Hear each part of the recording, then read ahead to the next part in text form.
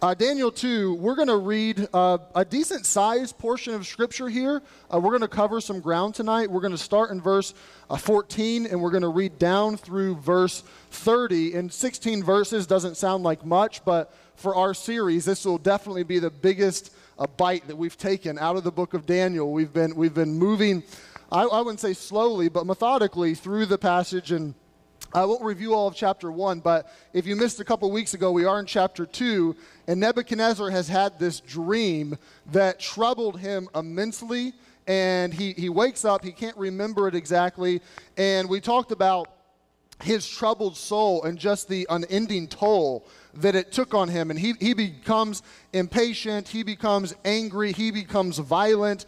He does all these things because no one can interpret his dream and no one can tell him the dream he had. And the magicians and astrologers and the wise men of Babylon try to tell him, "King, this is an unreasonable request. You're asking us to tell you the dream and then interpret it." And no one asks that. No one wants someone to do that. This is a tall order, and it's unreasonable. But he sticks to his guns, and they can't do it, and he says, "You know what? Off with your heads." He says, "Kill them all." He says, "I'm going to cut you in pieces. I'm going to make your house a dunghill.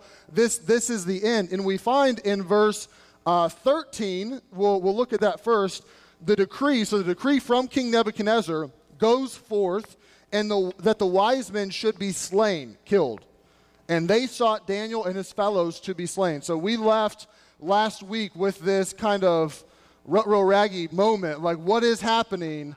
Daniel, this is a life and death chapter. We think of the lion's den as life and death, and we think of the fiery furnace as life and death, but this is life and death. The decree has gone forth. There is an APB out on Daniel and his friends and all the wise men. There are wanted posters up on the wall now. Daniel and his friends wanted dead or really dead. That this is the end for them. So now, what's going to happen? We pick up in verse 14. We're going to read down through verse number 30. And I want us, before we kind of break the passage down, I want us to get kind of a big picture of what happened here. So we'll read together verse 14. So the decree goes forth, and then Daniel answered with counsel and wisdom to Arioch, the captain of the king's guard, which was gone forth to slay the wise men of Babylon.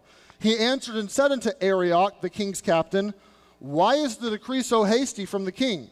Then Arioch made the thing known to Daniel. Then Daniel went in, and he desired of the king that he would give him time, and that he would show the king the interpretation. Then Daniel went to his house and made the thing known to Hananiah, Mishael, and Azariah, his companions, that they would desire mercies of the God of heaven concerning this secret, that Daniel and his fellows should not perish with the rest of the wise men of Babylon. Then the secret was revealed unto Daniel in a night vision. Then Daniel blessed the God of heaven, and he enters into this prayer of adulation, and he says in verse number 20, Daniel answered and said, "Blessed be the name of the God forever and ever, for wisdom and might are his. And he changeth the times and the seasons, and he removeth kings and setteth up the kings. He giveth wisdom unto the wise, and knowledge to them that know understanding. He revealeth the deep and secret things. He knoweth what is in darkness, and the light dwelleth with him. I thank thee, and I praise thee, O thou, God of my fathers, who hast given me wisdom and might, and hast made known unto me now what we desired of thee, for thou hast now made known unto us the king's matter." Therefore Daniel went in unto Arioch, whom the king had ordained to destroy the wise men of Babylon. What a job description. You're ordained, kill them all. I would hate for that to be my job description, but that was his.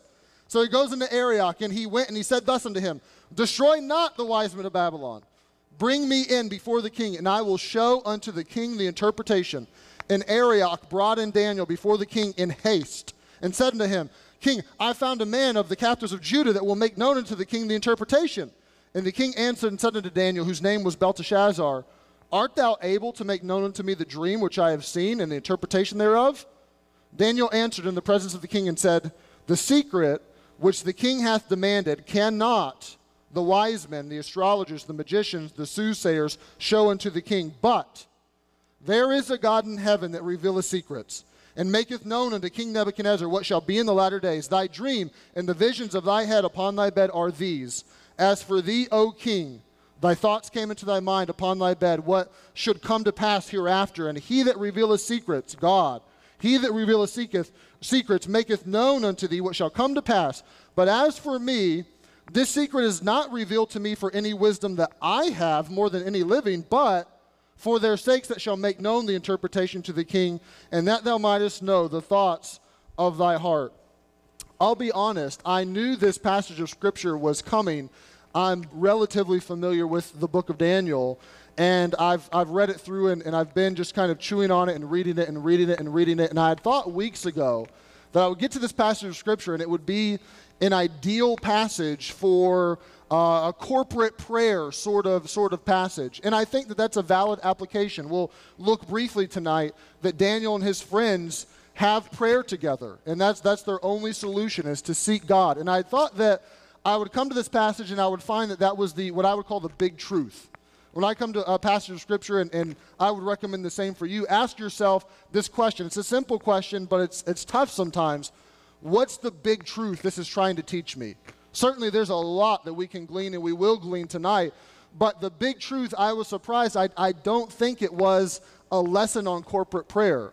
As I observed this and kind of let it just speak to me and see what the words of Scripture actually had to say, I was a bit surprised, and honestly I was kind of disappointed at first that it wasn't on prayer, because I wanted to do a big sermon on that. But here is what I think the emphasis of this particular passage of Scripture is, verses 14 through 30. And here it is. Wisdom, received, not achieved. Wisdom, it's received, not achieved. Let's pray tonight, and we'll jump into this passage. Father, once again, we praise you. I do want to take a moment and certainly ask for your help and your blessing.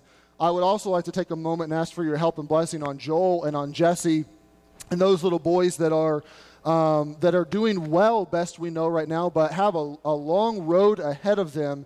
And I do pray that you'd help Mike and Janelle, that you'd help Joel and Jesse. I pray for this test tomorrow, that it would reveal that there is in fact not bleeding on the brain, and that they accomplish this hurdle. Lord, I pray for Mike and Janelle that you would help them and give them strength and grace and peace, and help them to know how to manage life and work, and now visiting the hospital and the hours. And I'm sure that their heads are spinning, and I pray that you would help them. I pray that you would give them grace. And most of all, we ask that you would prolong and that you would bless the lives of these little boys. Lord, you love life. We know that. And we pray that you would sustain, and we'll give you the glory and the honor and the praise because of it. In Jesus' name, amen. Wisdom, received and not achieved. There are 4 things that I want us to observe from this passage about wisdom. And the first is this. Daniel had the humility to see his need for wisdom. Daniel has the humility and almost the common sense just to see his need for wisdom. Look at verse 14. We find that this command goes forth, and here comes this guy in verse 14, Arioch, who comes to Daniel, and Daniel, it says at the very beginning of the verse, answers this man, Arioch, the captain of the king's guard, with counsel and with wisdom. So we find that Daniel already has some wisdom. We saw that in chapter 1, that God gave Daniel wisdom and interpretation of dreams, and God did these things, and Daniel answers with counsel and wisdom, and we find the complete opposite, like a 180 of King Nebuchadnezzar. Nebuchadnezzar is off his rocker. He's super temperamental. He's so crazy with these wise men, but then Daniel is introduced to this scenario, and it's the opposite. There's counsel, there's poise, there's grace, there's wisdom as he answers Arioch, the captain of the king's guard. And honestly, that shouldn't surprise us, but this man Arioch that we're introduced to, really he has the same title actually as Potiphar. Joseph was sold into bondage for Potiphar, and Potiphar was the captain of the king's guard. And we don't know a lot about Arioch, but in my mind, I picture him to be kind of the opposite of Ashpenaz, who we were introduced to in chapter 1. Ashpenaz, the prince of the eunuchs, who's probably fair-skinned, probably tall, probably teaching and helping and instructing, influencing the mind and the heart. Arioch, I picture this behemoth of a man that's muscle-bound, kind of a Rambo-esque sort of character, that it's his job to go around and kill people. Like he is the king's assassin. He is the executioner. He is a guy that is not to be trifled with. And I don't know, maybe he was little and he could just wield a sword really well. Maybe he was a big, huge monster. In my mind, I picture this big, huge monster of a man that is so masculine and so violent, obviously, in order to be the captain of the king's guard. And here comes Arioch and kind of, knocks on the door. And Daniel is completely oblivious to the situation. He opens the door, and I could imagine Daniel, hey, big guy, how you doing, man? You been working out? Good to see you, Arioch. What can I do for you? And Arioch, I'm here to kill you. What? Like, what are you talking about? Hold on, time out. Why? What's going on? I just don't. Help me understand this, man. If you're going to kill me, at least maybe give me an explanation here first. And so the Bible says that Daniel answers with wisdom, and he asks Arioch, just why is the decree so hasty? Like, what's the big rush here? Can you give us a little bit of time? Do you have to kill me yet? And the Bible says that Arioch, to my surprise, steps back, and he kind of puts the sword back in the sheath, and he begins to explain to Daniel, well, king had a bad night. He didn't get good sleep, and he had this dream, and he called them in, and these guys can't give him the interpretation, so he just said to kill everybody. And I can imagine Daniel getting this news just kind of wide-eyed, like, what is happening right now? Like, I just went to bed, and I woke up, I was having breakfast, and now I'm going to die? What is going on? And Arioch gives him this answer, and Daniel says, let me go talk to the king. I'll ask for some time. So we find in verse 16 that Daniel went in. He desired of the king that he would give him time, that he would show the king the interpretation. And that actually strikes me, because if you remember in the beginning of the chapter, King Nebuchadnezzar was mad at the wise men, and he said, you're trying to trick me, you're trying to manipulate me, that you would gain the time. And he said, no, I'm not giving you any time. Give it to me now or you die. And that was big to King Nebuchadnezzar. He said, I'm not giving you extra time. I think that you're trying to finagle this situation to a degree. And Daniel has the opposite approach. He's not trying to manipulate at all. He just kind of goes in and says, King, could I have some time? Just a very direct approach. And the Bible says that the king grants the time to Daniel and gives him this, whether he went in directly or whether he petitioned somehow and someone ran an errand and told the king for him. But the king gives him his request, and then we find in verse number 17, then Daniel went to his house, and he made the thing known unto Hananiah, Mishael, and Azariah. So imagine those three. They're sitting there studying their curriculum for their Babylonian grad school, and there went my mic right there. That just dropped right off my belt. We're going to adjust this. Give me just a second. I blame Jim. I'm just kidding. I don't blame Jim. He helps me mount up, and that was my fault. I put it on my belt. So we'll just put it in the pocket. How's that sound? Does that sound good to you all? If you're in favor of the pocket, raise your hand. All right, good. It's carried. It's voted. We're there. We got it. So Daniel goes in and tells his three buddies, I don't know if they're studying, I don't know if they're playing Xbox, I don't know what they're doing, but he goes in and he tells them, guys, here's what's going on. And of course that's shock and awe to their system, that not only is Daniel going to die, but they're going to die. And here's Daniel's approach to this scenario. Here is his one only solution to this scenario. He tells Hananiah, Mishael, and Azariah, his companions, verse 18, that they would desire mercies of the God of heaven concerning this secret. A secret, something that has not been revealed, that they don't know the answer to. And their solution is to say, Lord, we don't know. You have blessed us, and you've given us wisdom, and you've helped us, and you have seen fit to guide us every step of the way here. But God, we don't know the answer to this one. Daniel has this enough humility to step back and say, I don't know the answer.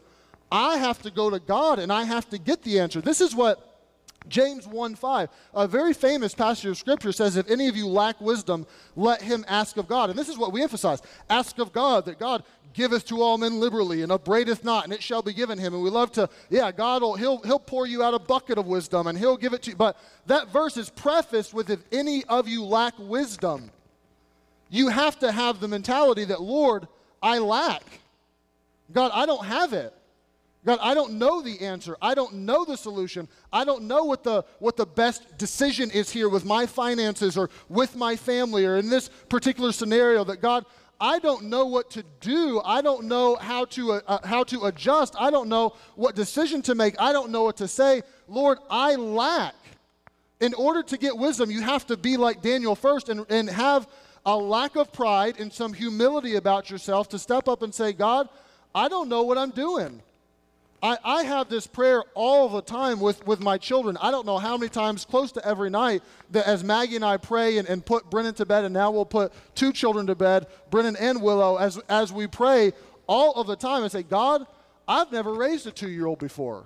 I don't know how to do this. Certainly, I'll do my best to read some books and to get some counsel and to talk to people and those sorts of things. But at the end of the day, it's God, I've never done this. I need your help. I lack the wisdom. I lack the discernment. I lack the knowledge and the know-how to step up and to know how to handle situations and conflict and what could come down the turnpike of life. That, Lord, I don't know how to do it, and I need your help. And it'd be good for us to ask us this question. Do we think that we have life figured out? Do you think you have parenting by the tail? You got it all under control? You've been there, done that. Maybe 2 kids are out of the house, and you're on your 3rd one, and now I've got it. And most of the parents in the room are probably thinking, no way. These kids, they are surprising me every single day. But have we figured out how to have a good marriage? Really? Have we figured out how to walk the Christian life in the way that we're really supposed to? Have we figured out our future and our finances and how we're supposed to invest those and how we're supposed to steward those well? Have we gotten to the point to where we don't feel the need for God's wisdom? We don't feel that we need to ask for his help. We don't feel like we need to invoke him in prayer to help us. Have we honestly, let's ask ourselves a big question, have we gotten so prideful that we can't step back and say, you know what, God, I lack. I don't know what I'm doing, honestly. And I need your help, and I need mercy from you. I need you to guide me. Turn, if you will, I'll have you keep your finger in Daniel 2, but turn to 1 Kings chapter 3. 1 Kings chapter 3. I don't have a life verse, nor do I have a life passage. Maybe one day I'll pick one and adopt it as my life verse. But if I was to adopt a life passage, right now this would be as close as I could possibly get in my life. 1 Kings chapter 3. Look at verse 9. This is the story of Solomon being granted wisdom by God. 1 Kings chapter 3. Look in verse 9. 1 Kings is right before 2 Kings, if that helps you. 1 Kings. Look at verse number 9. No, look at verse number 5. We'll do verse number 5. And in Gibeon, the Lord appeared to Solomon in a dream by night, and God said, ask what I shall give thee. So we have this perception of almost this magic genie moment where God shows up and says, Solomon, what do you want me to give you? Now, he doesn't actually give him a guarantee that he's going to give him this, but he does show up and say, make your request to me. In verse number 6, Solomon said, thou hast showed unto thy servant David, my father, great mercy, according as he walked before thee in truth and in righteousness and in uprightness of heart with thee. And thou hast kept him for this great kindness, that thou hast given him a son to sit on his throne, and it is this day. So he says, look, God, you've been good. You've been good to David. You kept him. Now I'm his son. I'm on the throne. You've been good to us. And then he says, verse number 7, and now, O Lord my God, thou hast made thy servant, me, king instead of David my father. And I'm but a little child. I know not how to go in or to come out. Solomon says, God, I can't do this. I don't know how to handle this. I don't know if we should go to war with the Philistines or not. I don't know if I should help this person or not. I don't know if I should spend the resources of the kingdom this way or not. I don't know how to build the temple. God, I'm like a kid. I don't know how to go in. I don't know how to come out. Then he says this, verse number 8, and thy servant is in the midst of thy people, which thou hast chosen a great people that can't be numbered nor counted for multitude. He said, there's so much here that you've given me. Give therefore thy servant an understanding heart to judge thy people, that I may discern between good and bad. For who's able to judge this thy so great a people? It says, God, help me. Give me some discernment. Give me some wisdom here, because I can't do this, but you can. Verse number 10. And the speech pleased the Lord, that Solomon had asked this thing. And God said unto him, because thou hast asked this thing. I'm convinced that if he would have asked something else, God probably wouldn't have given it to him. But he says, because thou hast asked this thing, and hast not asked for thyself long life, neither hast asked riches for thyself, nor hast asked life, the life of thine enemies. So you haven't asked for your enemies to be eradicated. You haven't asked for long life for yourself. You haven't asked for money. You asked for wisdom and discernment, and that pleases me. But thou hast asked for thyself understanding to discern judgment. Behold, I have done according to thy words. Lo, I have given thee a wise and an understanding heart, so that there was none like thee before thee, neither after thee shall any arise like unto thee. We love that passage, and we love Solomon, and we love to tout him as the man who was wiser than any other man outside of Jesus. And there's so much wisdom there, and God granted him this request. But that was all prefaced by Solomon saying, God, I'm like a kid. I don't know how to do this, God. I need your help. Could you just give me some wisdom? And if we entered into life with this sort of humility and this sort of, God, we need your help. We don't know what to do. We don't know what the next step is. We don't know if I should or if I shouldn't, or if this is right or wrong. It's a gray area to me. If we just entered into it with a little bit of humility, saying, God, help me, we probably would be better off. You see that in Daniel, you see that in James, you see that in Solomon's life, that there is this inherent humility in this admitting that I don't know what I'm doing. And God, if you could help me, I could really, really use it. Socrates said this about wisdom. He said, true wisdom comes to each of us. And Socrates isn't Bible, by the way, but he was a good philosopher, I guess, as good as any can be. He said, true wisdom comes to each of us when we realize how little we understand about lives, ourselves, and the world around us. In the world's eyes, probably one of the wisest men, according to worldly philosophy. And he said, true wisdom really is when you understand, you don't understand. You don't have life by the tail. You don't actually know what you're doing. The more that you understand that, the wiser you can become. And that's the case with Solomon. It's a bit paradoxical that the wisest man that lived said, God, I'm not wise, and that's what made him wise. But that's what it is. He understood, I'm humble, and I don't know what I'm doing. Help me, God. But then Daniel had not only the humility to ask for wisdom, but Daniel had the sense to know where wisdom came from. Daniel didn't turn to philosophy. Daniel didn't turn to Babylon. Daniel didn't turn to the wise men who couldn't interpret the dream. Daniel didn't turn to Nebuchadnezzar or to a textbook even. Daniel turns to God. Look in verse number 18 of Daniel 2. Flip back over to that chapter. It says this in verse number 18, that they would desire mercies, yes, but of the God of heaven concerning this secret. Daniel makes it known to his buddies that this secret is going to come from God, and if it does not come from God, then it's not going to come at all. And their solution is, I'm going to pray to God. And James 1:5 talks about that. Yes, if any of you lack wisdom, yes, but then let him ask of God. That this comes from God. It is supernatural in origin. It is from him. Some people say that knowledge comes from learning and wisdom comes from living. But that's false. There are some people that get older and age shows up all on its own with no wisdom attached to it. Now I am all for, I'm a young man, I'm all for seeking some counsel and getting some of the life knowledge from those that have gone before you. I really am for that, and we'll talk about that in just a moment. But wisdom isn't inherent to age. Wisdom is inherent and is attached to God. Daniel is a very, very young man at this point. He's a teenager. But he knows where wisdom truly comes from. And Daniel's approach is not, you know what, I just got to live another 20 years and then I can give you the interpretation, King Nebuchadnezzar. He understands that it doesn't matter he's a youth. It doesn't matter that he's young, that he can go to God and that God is the only one that's going to be able to get them out of this pickle. And Daniel and his friends understand that the only way forward for them is on their knees. That is the only way that they're going to get the answer. It's the only way that they're going to get wisdom. And the day that we as a church family realize that the only way forward for us is on our knees, that is a day when big things start to happen. When we understand that we haven't figured it out. I understand and I love. We did Discover membership class just yesterday, and Pastor Smith got up and talked about the history of Harvest. And I'm always amazed at the history. And you look at the pictures of the little buildings here and there, and where the location was and how the church has grown. And I love that we can step back and we can say, this is the Lord's doing. It's marvelous in our eyes. But the day that we think we've arrived and we figured it out and we have this under control is the day that we sink.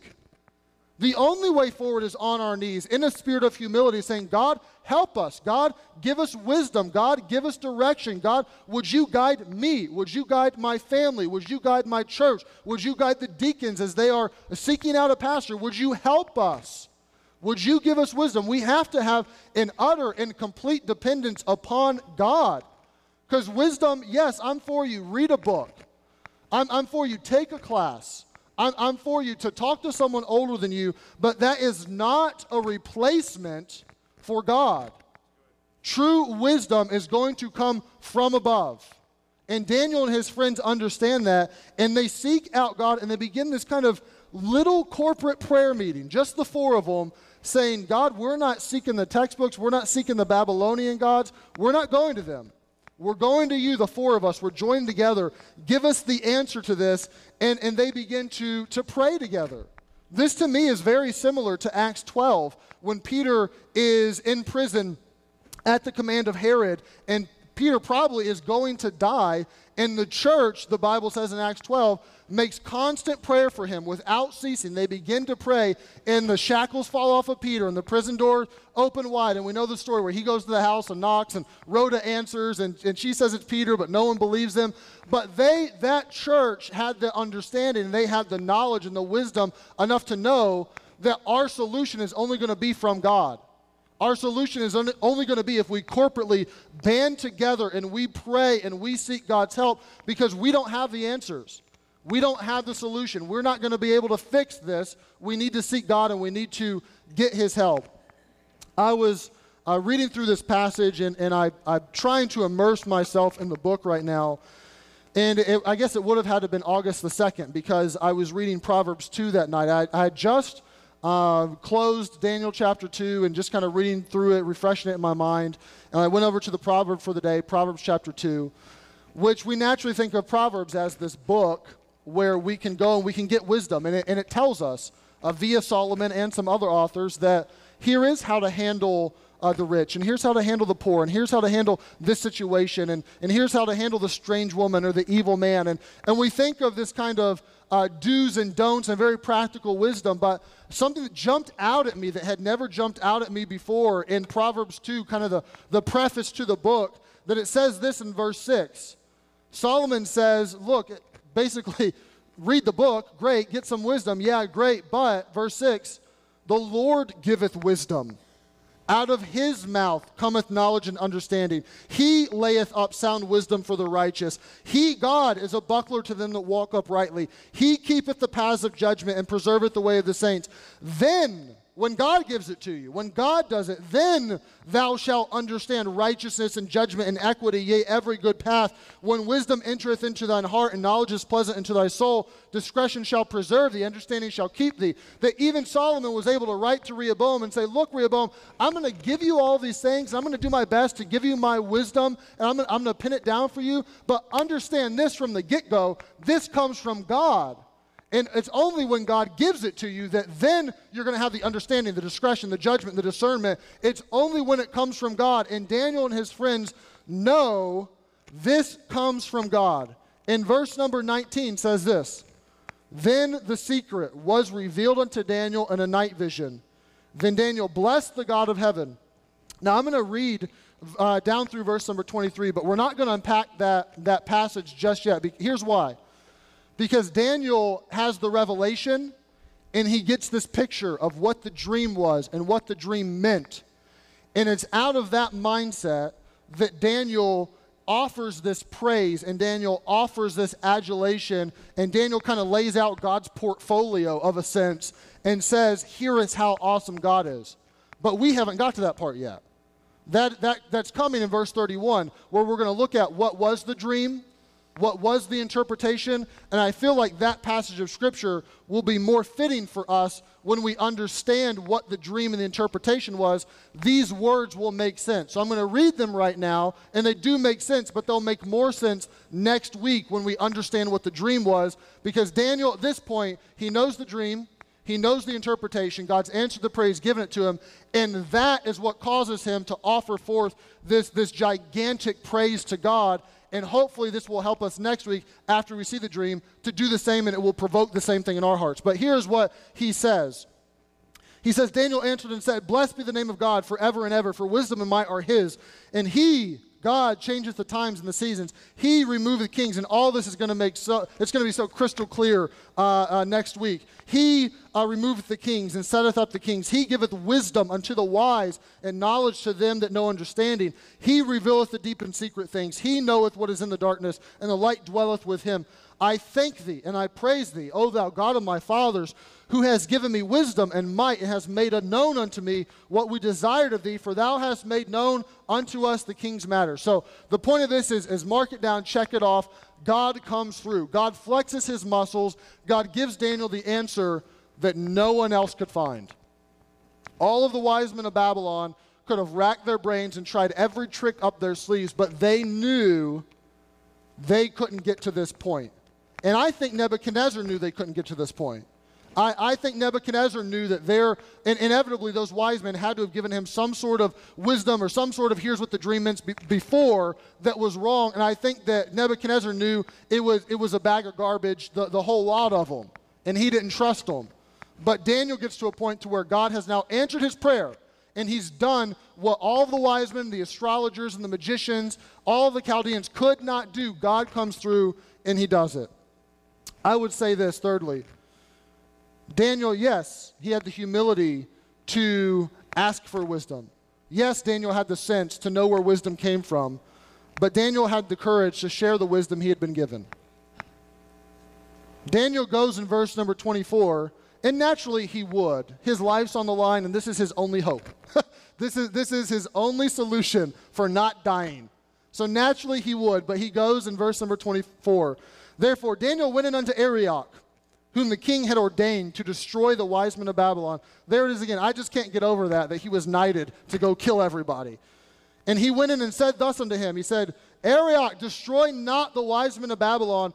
Bring me in before the king, and I will show unto the king the interpretation. Now, I'm amazed at the confidence here. Daniel gets this from God, but Daniel hasn't had this validated from the king. If it were me, I would maybe have this 5% of me that would think, I think I got the dream, and I'm pretty sure God gave me the interpretation, but what if I tell King Nebuchadnezzar, and King Nebuchadnezzar says, no, not ringing a bell, man, kill him. Like, Daniel has absolute confidence that this is right, and it's honestly probably a little more confidence than I would have personally had, but he says, Arioch, bring me in, man, take me to him, I got it, mark it down, let's do this. So, verse number 25, then Arioch brought in Daniel before the king in haste, and said thus unto him. So he hustles them in there fast because apparently there's some sort of deadline here where they're all going to be killed and the clock's going to strike midnight and it's all going to be over. So he says, let's get on this, man. So they run in there as fast as they can and said thus, I have found a man of the captives of Judah that will make known unto the king the interpretation. And I love how Arioch is taking a little bit of credit here. He's like, King, I found him, I got him, give me a pay raise, bump it up a little bit, maybe don't make me kill everybody next time. He's taking a little bit of credit here, and honestly, he's convinced that Daniel's convinced. If he wasn't, he wouldn't have taken Daniel in there and put his neck on the line. But Daniel's so convinced, he probably has even shared with Arioch, hey, here's what it is. I would doubt that Arioch just took his word and said, oh, you got it? Yeah, let's go in and I'll tell the king that you got it. He probably said, no, why don't you tell me first before I stick my neck out for you, buddy. But Arioch goes in and says, King, I've got it. Here's the man. He has the interpretation. He has the dream. He wants to share it with us. And Daniel takes what he's been given from God, and he doesn't put it in his pocket and hide it there. He takes this wisdom, he takes this dream that he has been given, and he decides that I'm going to share it. Daniel doesn't have an us four no more mentality. It's not me and Hananiah, Mishael, Azariah. We're just going to be over here in our own little clique, and we're going to enjoy, and we're going to celebrate that we have this special wisdom from God, and we're not going to share it with anybody. And how fitting is that for us to understand that as we have the gospel, as we have the truth, as we know wisdom personified, Jesus Christ himself, as we have that, we should be able to have the courage to share it with people. We should not hold it close to chest. We should not put it in our pocket and hide it. We should not just have an us four no more mentality that, oh, we're okay, we're pretty full here tonight, we don't need anybody else. We should have the courage to step up and have the wisdom that we have. And I'm for the general life wisdom of just here's some experiences I've gone through, yes, but more importantly than that is the gospel. That is the truth that's going to set men free. That's the truth beyond all other truths, is illuminating minds and hearts with the gospel of Jesus Christ, that he died for us and he loves us and we are a terrible people. He is a great God and we need to point people to him and have the courage to show people that. Have the courage to tell people, here's what God has done in my life. Here's what he showed me. You know what? I used to be an atheist. But here's what God did to me. You know what? I used to think like that, but here's what God did to me. And Daniel has the courage to share some wisdom. But beyond just the gospel, I would say if you have lived life a little bit and you have some wisdom, certainly be humble about it. But we could use, honestly, as a young man, I'll just speak personally, I could use some older men that have some wisdom and just kind of rub off a little bit and share a little bit. The New Testament's big on that. Titus talks about the aged men and the aged women leading the younger men and the younger women in shaping them, in impacting them, in helping them. And if you are, we'll say, a little older than the younger, now however you want to cut that off, you cut it wherever you think. Maybe we'll say that's 31, okay? So wherever you want to cut aged off at, there is no exact number. But if you feel like, hey, that's probably me. If you're in Bill Holland's class, then you're definitely aged, so I'll help you there. So we'll make that one easy. But if you feel like that's me, don't shy away from having the courage to share your wisdom. There are some young people. I've been teaching the quote-unquote young couples class. We could use some of you all. We could use it. Hey, do you just want to go get some lunch after church and talk and let us share a little bit about you? Let us give you some insight. We've been down this road. We could, the younger could use some, let's grab a cup of coffee. Let's talk about this. How are you doing? Don't shy away from that. Have the courage to step up and say, well, I feel awkward. I don't really know them. Are they going to be receptive to that? Try. Probably you'll be surprised and they will be. The worst that can happen is say, no, I don't have time to get the cup of coffee or something, but try. Use the wisdom that you've been given from God and use it for good. Influence people, yes, with the gospel, but just in general life. Edify the body together. Have an influence on your local church family and rub off a little bit. And Daniel has this courage to go and to step up before the king, the man of the whole world, the world ruler, to step up and say, King, I've got something from God. I want to give it to you. Lastly, I'd say this. Daniel had the respect to remember who gives wisdom. He knew it and he went to God for it, but he didn't take credit for it. God has recently, there was one very specific moment here a couple weeks ago where God worked me over on this area. I was talking with a man of the church and he made this statement, and I don't think there's any truth to it, but whatever. He said, you have wisdom beyond your years, to me. And I don't particularly like getting praise, and it kind of makes you feel awkward, and you don't want to be all prideful. At the same time, we all like it. We know that. But it makes me feel awkward, and in an effort just to kind of get out of it and change the subject and talk about something else, I said, I have great parents. They've really shaped me and helped me and influenced me, and I have a great wife who helps me and sharpens me, and I kind of went that route and said, I'm very grateful that God has, put those people in my life, and the end. Just kind of change the subject as fast as I can. And wouldn't you know it, about half an hour later, I was coming up to a meeting, and I stopped for just 2 minutes just to pray and say, God, would you give me some wisdom for this situation? Would you give me some help? Would you give me the words to say? And wouldn't you know it, God squeezed my heart and said, well, he just told you that you had some, and you gave all the credit to your parents and to your wife. And I'm thankful for my parents and my wife. I am. But he said, you want me to give you wisdom, and you just missed the boat and an opportunity to praise me for what little wisdom I have given you already.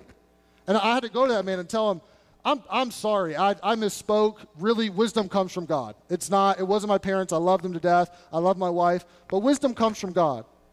And we have to step back sometimes. Even if we have the humility to ask for it, even if we have the sense to ask God for it, even in those scenarios, when it's given, we have to be very careful that it's not, oh yeah, attaboy, I did this. Oh yeah, I know, I'm good. Oh, I know, they helped me. I know it was because of this situation. It was because of this scenario. No, it's because of God. God gives it. And Daniel has the respect to remember who gives it. And he takes no credit. He takes less credit than Arioch takes, frankly. He takes no credit and says, it's God. It's God. He did it. He did it. He did it. And look at what he does. Verse 25.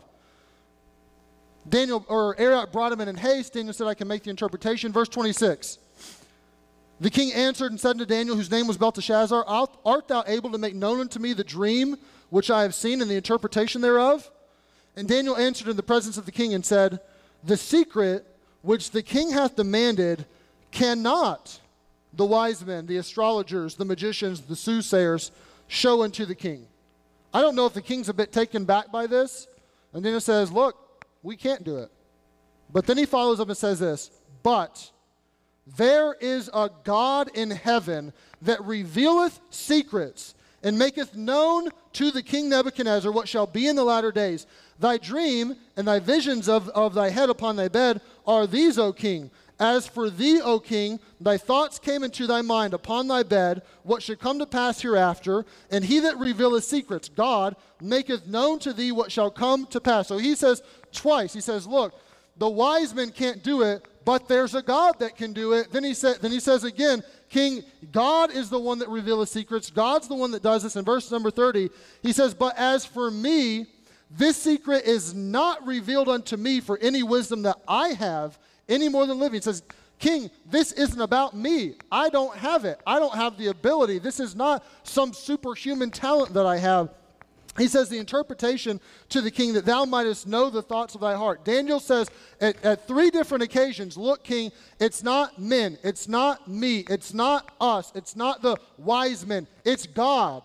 God does this. And he begins to point King Nebuchadnezzar to God, to God, to God, that God has done this. God has come through. God has not only given me the dream and the interpretation, but God gave it to you in the first place. And God knows what he's doing, and God's ruling, and God's sovereign. And Daniel is going to start a process to help the king realize that there's someone above you, King Nebuchadnezzar. Daniel is stepping up and he's saying there is a God that stands above all else, beyond all flesh, that trumps all of your pantheon of Babylonian gods. And he is the one, and we'll find later on in the book that this is going to come to a culmination, and there's going to be this moment where God tells King Nebuchadnezzar, you're prideful, you need to turn to me and acknowledge me as your superior, you need to acknowledge me as God, or I'm going to humble you later on in the book. But God is using this, God is using Daniel to influence and impact this man's heart to know that there's a God that's above us, that he is the creator, we are the creature. I know, King Nebuchadnezzar, that you are the man. You can kill us. You rule the world. You are the man, but you're just a man. You are a creature. There is a creator God that is above all of us, and Daniel takes this opportunity. He doesn't shy away from it. He doesn't just give him the interpretation. He gives all the glory, all the praise, all of the wisdom, all of it to God, and says that this is God's masterpiece. This is what he's doing, and we should never forget that real wisdom comes from God, what God has done in our hearts, that he brought us to a point that we understood the gospel, that is him. That's all him. It's not us. It's not our own efforts. It's not our cumulative brain power. It's God and his wisdom. And Daniel has the respect to remember it's God who gives this to us. So wisdom, it is received, it is not achieved. Read a book, sure. Take a class, sure. Talk to somebody older than you, wiser than you, sure. But if you really want wisdom, if you really want to know what to do, you have to go to God. You have to have the humility to say, God, I lack. I'm like a child. I don't know what I'm doing. Help me. And when he does help you, when he does give to you liberally and upbraid not, give him the credit, give him the glory, give him the praise, and point other people to him because of it.